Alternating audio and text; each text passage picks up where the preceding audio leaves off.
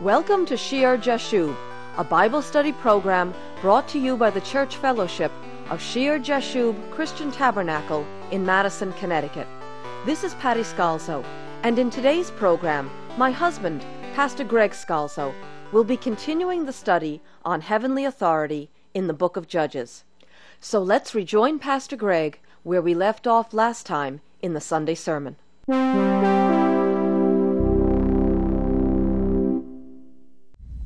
I'm going to go back to Judges chapter 2.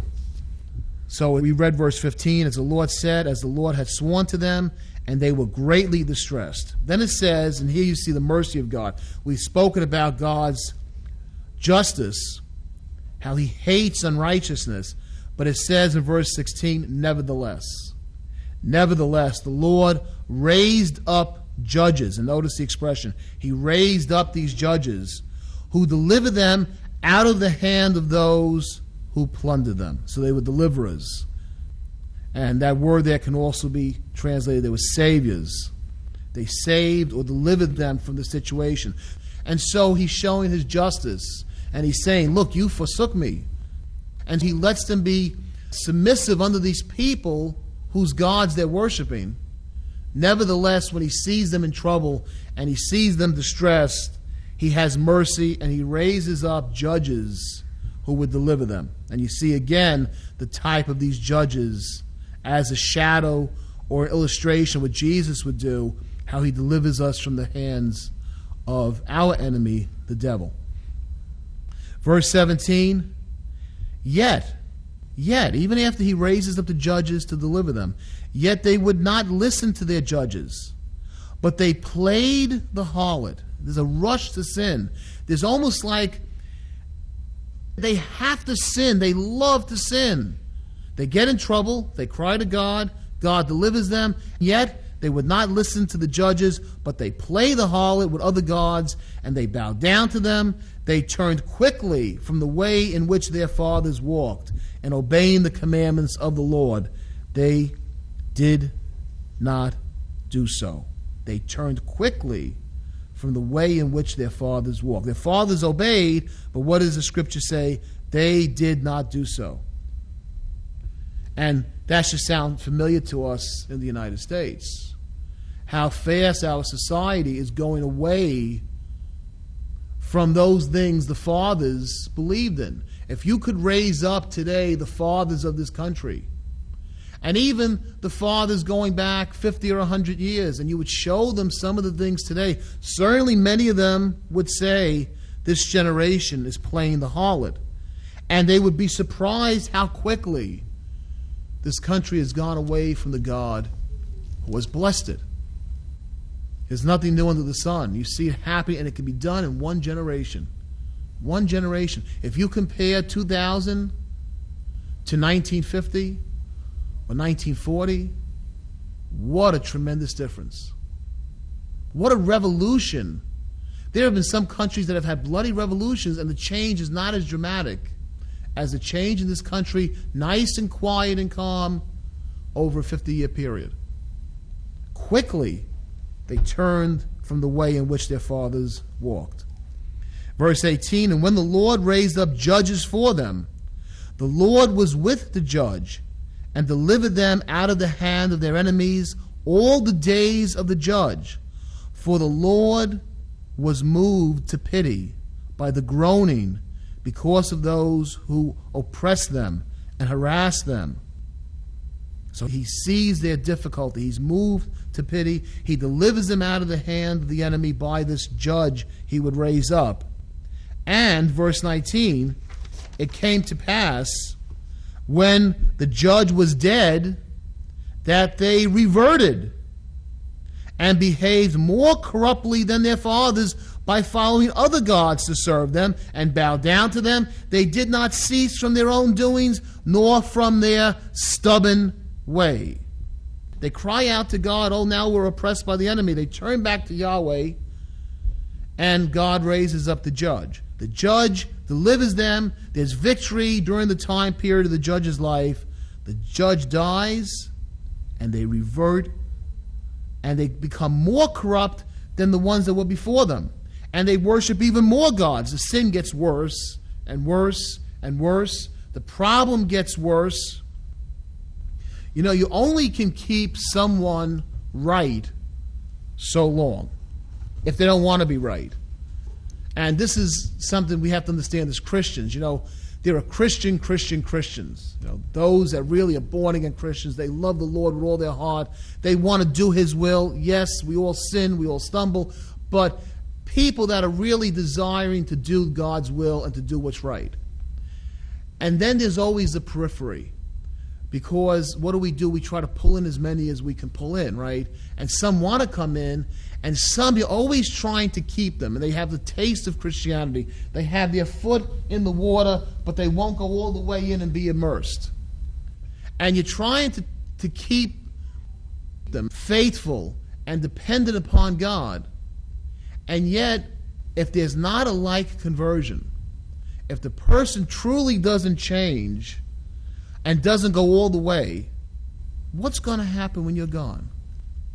When we go, that person who would just keep into the kingdom by, beseeching them, preaching to them, praying with them, trying, and they're a Christian, unless they themselves come, that judge was only alive so long. Once he's dead, they go back, they revert.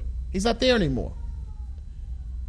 So I think it might be better, rather than always trying to entice them to stay in the Lord, in the Word, to confront. Because if we don't confront and say, look, you have to go all the way, the little response you get, if it's a response because of you, if it's a response because of the judge, once the judge is gone, they're going to go right back to what they were doing. Because it's based on you, it's not based on a sincere conversion by them. These people got the deliverance they wanted, but they didn't want to be changed inside. So as long as the judge was there and everything was going okay, great. Once he dies, right back to the gods, and not only right back, but more so. What does Jesus say? A dog returns to its vomit. Or the house that's swept clean, the demon comes back 7 times stronger. They bring in more gods to worship. There's a time for confrontation to say, look, this is the way. I can't bring you into heaven. You have to change yourself. It's no good to get a half-hearted confession, because when the judge is dead, they revert right back and behave more corruptly than before. They did not cease from their doings, their own doings. Everyone has their own things they want to do. And the things they want to do on their own, God interferes with that. And they don't want it. They did not cease from their own doings, nor from their stubborn ways. Stubbornness blocks the person from true repentance and coming to God. And they may like some of the things of God. A stubborn person might appreciate when God delivers them out of trials. But that's not enough. The stubbornness has to be broken and the person become repentant. Otherwise, once the delivering is done and that's over, down the road, they'll revert. And it gets worse and worse and worse. The end result of this, the conquest of Canaan would not be complete. In verse 20, then the anger of the Lord was hot against Israel, and he said, because the nation has transgressed my covenant which I commanded their fathers, and has not heeded my voice, because they've done this, I also will no longer drive out before them any of the nations which Joshua left when he died, so that through them, through these nations, I may test Israel, whether they will keep the ways of the Lord to walk in them, as their fathers kept them, or not. So rather than giving them the complete victory, he leaves these people in there, the Philistines and the others, and they're going to be a constant source of trouble for them because they wouldn't do what's right. So the judges delivered, or if you have an NIV, save them as God would raise up one after the other from these people. And they tried to keep the nation from idolatry. And they would lead the people into battle against the power of those who plundered them. And as they were chosen, they were called by God, and they were called irrespective of tribe or lineage. They were from different tribes in Israel. It was as though the Spirit of God searched the land and anointed or came upon certain individuals to do the work that had to be done. He would choose one here, and then later on he would choose one over there as God foreknew. And I said sometimes, you'll see when we read Judges 3:9, sometimes they were called deliverers and they were called saviors. And while they had a role or a position similar to that of Joshua and Moses, a few of these judges did not always display the character of Joshua.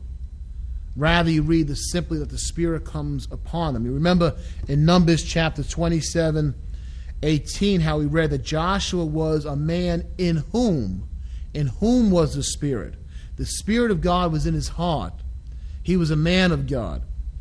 Well, a few of these judges, we'll see it clearly with Samson, even when anointed, still they exhibit questionable character traits and moral shortcomings, yet the Spirit comes upon them, anointing them with power for Israel's deliverance.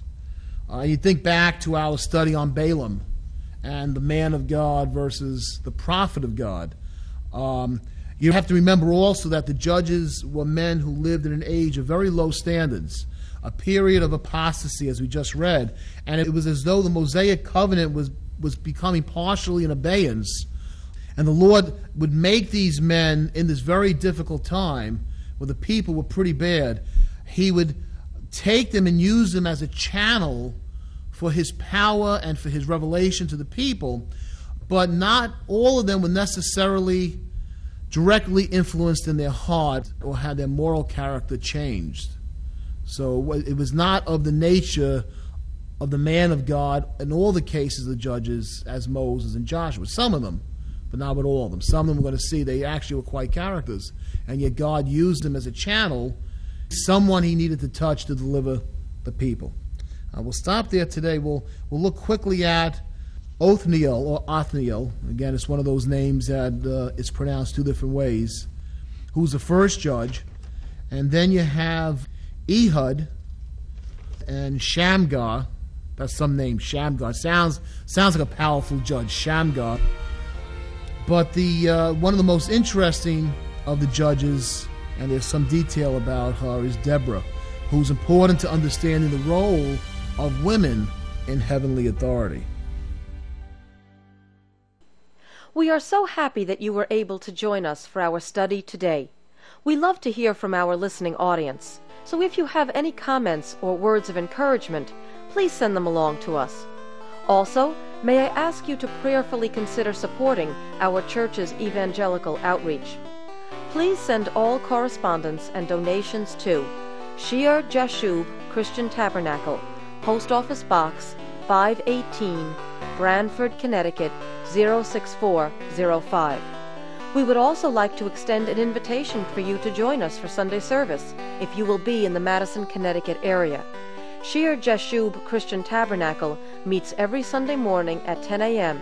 in the upper room of the Memorial Hall on Meeting House Lane in Madison, Connecticut. Take I-95 to exit 61. Go south to Route 1. Turn right, and at the next light, turn right again. Please join us for our next broadcast of Shear Jashub.